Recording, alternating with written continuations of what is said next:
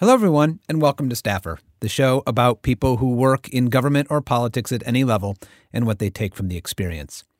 The events of the past week are still sitting heavy with me. The essentially terrorist attack, the insurrection on our U.S. Capitol and the people who work there is something so serious that I've decided to pause for a moment and really reflect on what it means for the country and what it means to be a staffer who is engaged in public service today, whether that be in Washington, where I think the problem is most acute, but anywhere, any state capital, and even at the local level where people are dealing with this in real time.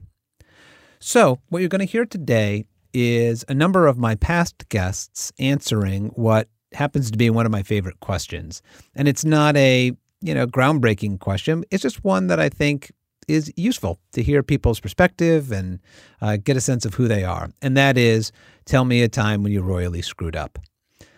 So you'll also hear another voice that you haven't heard before during this show, and that is the voice of my producer, Michael Poliquin. He's going to introduce each speaker so you know who it is as they begin to tell their story.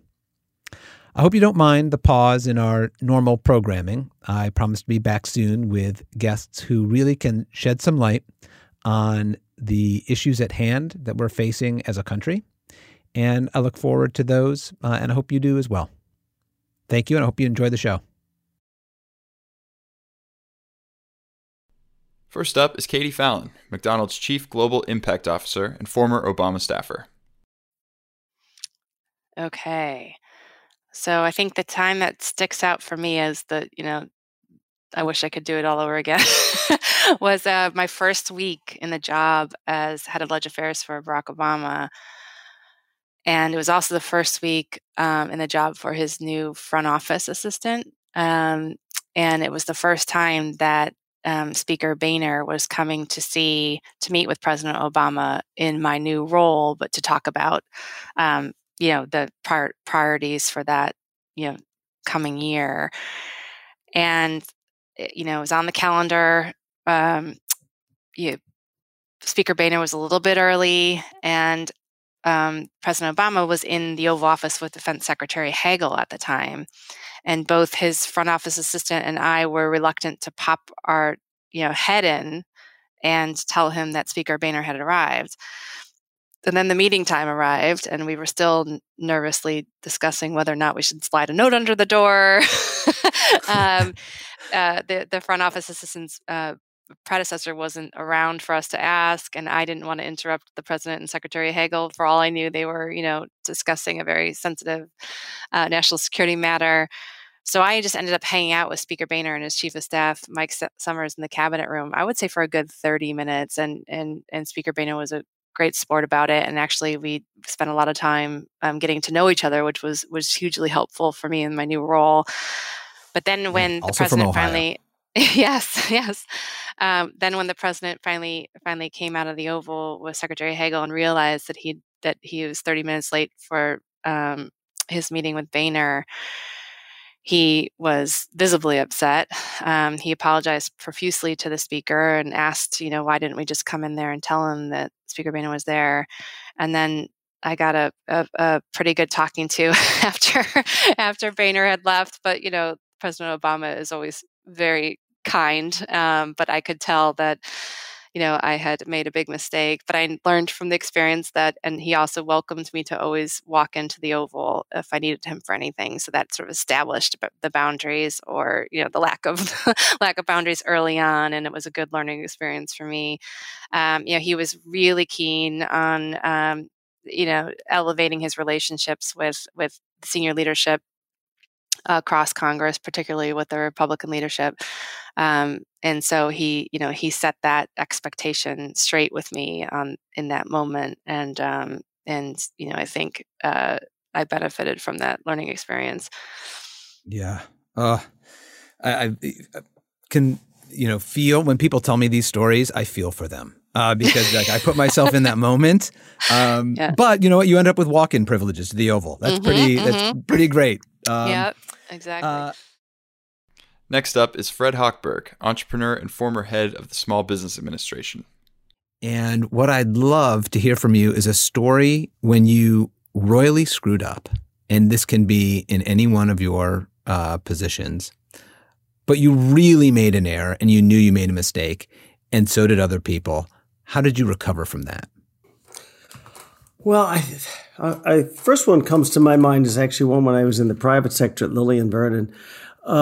We moved the company from the New York metropolitan area to Virginia Beach, just outside of Norfolk, Virginia. And we had allowed for 3 months to get all the computer systems in the warehouse. This was sort of a precursor to the Amazons of this world, where we would get orders in and we would ship out, tens of thousands of packages a day. And it turns out everything that we really worried about worked. And what didn't work was the one area that there was a certain coordination between products that were monograms with your name or initials on it. Could be a backpack for going back to school, or monogram pencils, or a piece of jewelry, or Christmas ornaments. And doing that monogramming and then, quote unquote, marrying that back up with the rest of your order. And we could not get those systems to work. And the orders were piling up. They were piling up. We would, we'd get in 10,000 orders a day and we'd ship out 5,000. And the next day we'd get in 12,000 orders and we'd ship out 4,000. And so this backlog was we just could not get everything through the computer system and through the warehouse. And it was an unbelievably stressful time. So one thing is I called everybody together, and I remember vividly saying, listen, this is my responsibility. I'm accountable here. This was my responsibility. I screwed up. I need everybody's help to get it to work, but I took full responsibility. And then I got everybody a T-shirt. I remember the T-shirt I got. It said, "Are we having fun yet?" And people were looking kind of glum. And I said, listen, this is a serious problem. This is not solemn. Solemn is what happens in church, what happens in a synagogue, in a mosque. That's solemn. This is serious. We got to just simply solve it. And we're going to have to, and if we have a good time, and we're creative, we'll solve it faster. So we had allowed 3 months to get ready for that holiday season. It took 4 months. At the end of the day, it sounds like, well, it was an extra month. It was a torturous month. Political strategist Frank Luntz. When I talk to students, one of the things I'm often asked is, was there a time you made a huge mistake and what did you learn from it? I love that question because for me, there's plenty to choose from. What about you? Is there a time that you when asked that question, you can point to it and say, it was horrible, but here's what I learned from it? And by the way, I do want listeners to know that when you said, "Oh, there's plenty to choose from," Jim just rolled his eyes. Like it's that sense. And there's that fake laugh. I thought you were on the anti-lying campaign here. In politics. I did not roll my eyes. So now you're accusing me of lying. Boy, you Democrats go right for the jugular immediately. I actually, my students will tell you that I have in class, every single class, I have to acknowledge a mistake that I made. And it's part of demonstrating humility. So I have the right to challenge them, to take them on how they think and what they believe. But in return, they can do the same thing for me. So I told Rupert Murdoch that nobody would want to have a camera in their cell phone, that they will want to keep the two instruments separate. A camera is for taking pictures, a phone is for making calls. Don't combine them. I literally told them that. It's amazing he still talks to me now. I told Newt Gingrich that the best way to describe the breakup of his second marriage was to talk about how hard he worked and how in doing that, he forgot about his priorities at home. Well, he said it. I watched him say it, and I watched him get creamed for it. So I regret giving him that advice. I should have stopped Kevin McCarthy from doing an interview with Sean Hannity about his temporary run for speaker. I think it was a couple of years ago, maybe 4 years ago. And I told him not to do it. and he insisted on doing it. And at the moment that he was walking to the interview, I actually thought of tripping him, tackling him, and not letting him go. And to this day, and he knows it because we've talked about it, to this day, I regret not absolutely blocking the door and saying, you're going to have me physically removed because this is a bad mistake. Don't do it. And remind me, what came of that interview? Like, why? What happened? I don't quite remember. That's when he talked about Hillary Clinton, because they'd held up Hillary Clinton because they Benghazi. Yes, exactly, and that it had voters now looked at her differently. Well, that meant that the hearing was in fact political, not policy based, and it hurt him. Yep. Former Congressman Steve Israel. I would like to know a time when you screwed up as a staffer, or during your time on Capitol Hill, that you knew you screwed up, but you faced it head on. And tell me how you recovered. I think it was, how much time do you have? I mean, this must be a really big vault if you want me to go through every screw up that I made. It's a new podcast, so. Yeah, I made a ton of them. I think in the case of working for Dick Ottinger, there was nothing, cosmic, no universal screw up. It was silly mistakes. So I remember I wrote a speech for him where I somehow confused Bolivia and Brazil. Now, it was caught by the chief of staff before it went to Congressman Ottinger. But the fact that I can still remember this mistake, which happened in 1981, in 2020, should give you a sense of how it affected me. It was just a dumb mistake. I wasn't thinking, and not catastrophic, but I learned from that you just got to double check everything. Can you imagine if this congressman, had read this speech and talked about Brazil instead of Bolivia? It just would have been, horrible. And so I realized the role of a staffer is so vitally important. I mean, you put words in the principal's mouth, and if those words are wrong, that's a problem. Michelle Jawando, U.S. Head of Strategic Engagement and Public Policy Partnerships at Google. You mentioned experiences, and one of my favorite questions in the rapid fire section of this podcast is called In the Vault. I'd like to hear about a time that you royally screwed up and what you learned from it. Oh, gosh. Even now in the pit of my stomach, I got a little nauseous from what I'm going to share. So this goes back to my time on the Hill. I love Senator Gillibrand. We were in the midst of the confirmation hearings of Sonia Sotomayor. And our boss had the honor to introduce then Sonia Sotomayor. And every person who speaks at one of these hearings, you have a time period where your boss presents, 5 minutes, 3 minutes, whatever. We got an understanding from the committee of how long our boss had. We wrote the speech. I worked in tandem with our speechwriter and our communications team. The day of, apparently something shifted and there was a different time.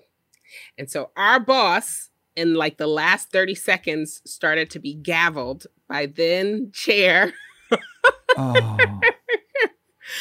And she had to very quickly finish her speech. Now, I think I always have a little bit of attitude that they gavelled a fellow senator, right? Like, you just let her finish. But I think the way that we think about race and gender, right? Like, come on, she was a new senator. Folks didn't know her. I think there was a little bit of that. But I think the lesson that I learned there, two things. One, what are the rules and regulations that may shift or change from day to day? Right? Like, you may go into a meeting and a week before, this is what people told you it was going to be. But that morning of, if it's really important, that morning of, the day of, you touch base with 2 or 3 people, not even one person. You touch base with 2 or 3 people. You get something on email so that you will never say, I was outside of the bounds. Now, we were kind of saved because we had an email from the committee that said this, but it was still hard for her, right? Like, I felt pained because of that moment, but I will never, because of that, I never go into a meeting, a presentation. I never staff a principal without doing a check for 2 or 3 things. Time, what are we supposed to be talking about? I want to go over the agenda. Is everything still A-okay? Because things have changed, and things do change. And you just have to know that every time it's, game day so that you're ready. Even now, I got a little sick though, Jim. I understand. I did on your behalf as well. Thank you. That is great advice. And finally, political activist Luisa Miranda. Worked hard at something, but it flopped, or you just made a mistake. And what was that experience, and what did you take from it? It was, I don't know if it was a failure. Objectively, it was, because if you're in a campaign and you lose, you lost. It's a failure. And we color it in 1,000 ways to make ourselves feel good. But it was not electing Freddie Ferrer, mayor of the city of New York. It would have happened. We had worked so hard with so little resources. And, all of your partners at GSG had been part of this journey from the very beginning. When you said at the beginning, you're loyal, that got their loyalty for me for life. Because it was stuff that people didn't have to do that they went and did. And we lost. And we lost because of racism. We lost because we didn't do everything that we needed to do. And we lost the opportunity. And 2 decades later, we've never had a Latino mayor in the city of New York. Well, friends, I can smell the jet fumes at National Airport, which means another episode of Staffer is adjourned. I want to thank you all for listening to the only show created for and about the people who work in government and politics at any level. I do have a quick favor to ask. Please follow, subscribe, and like the show on all of your favorite podcast platforms. Positive reviews are everything in this business, I'm told. And please make sure to sign up for episode alerts at staffershow.com and check out Staffer Show on Twitter, Facebook, Instagram, and LinkedIn. Thanks all.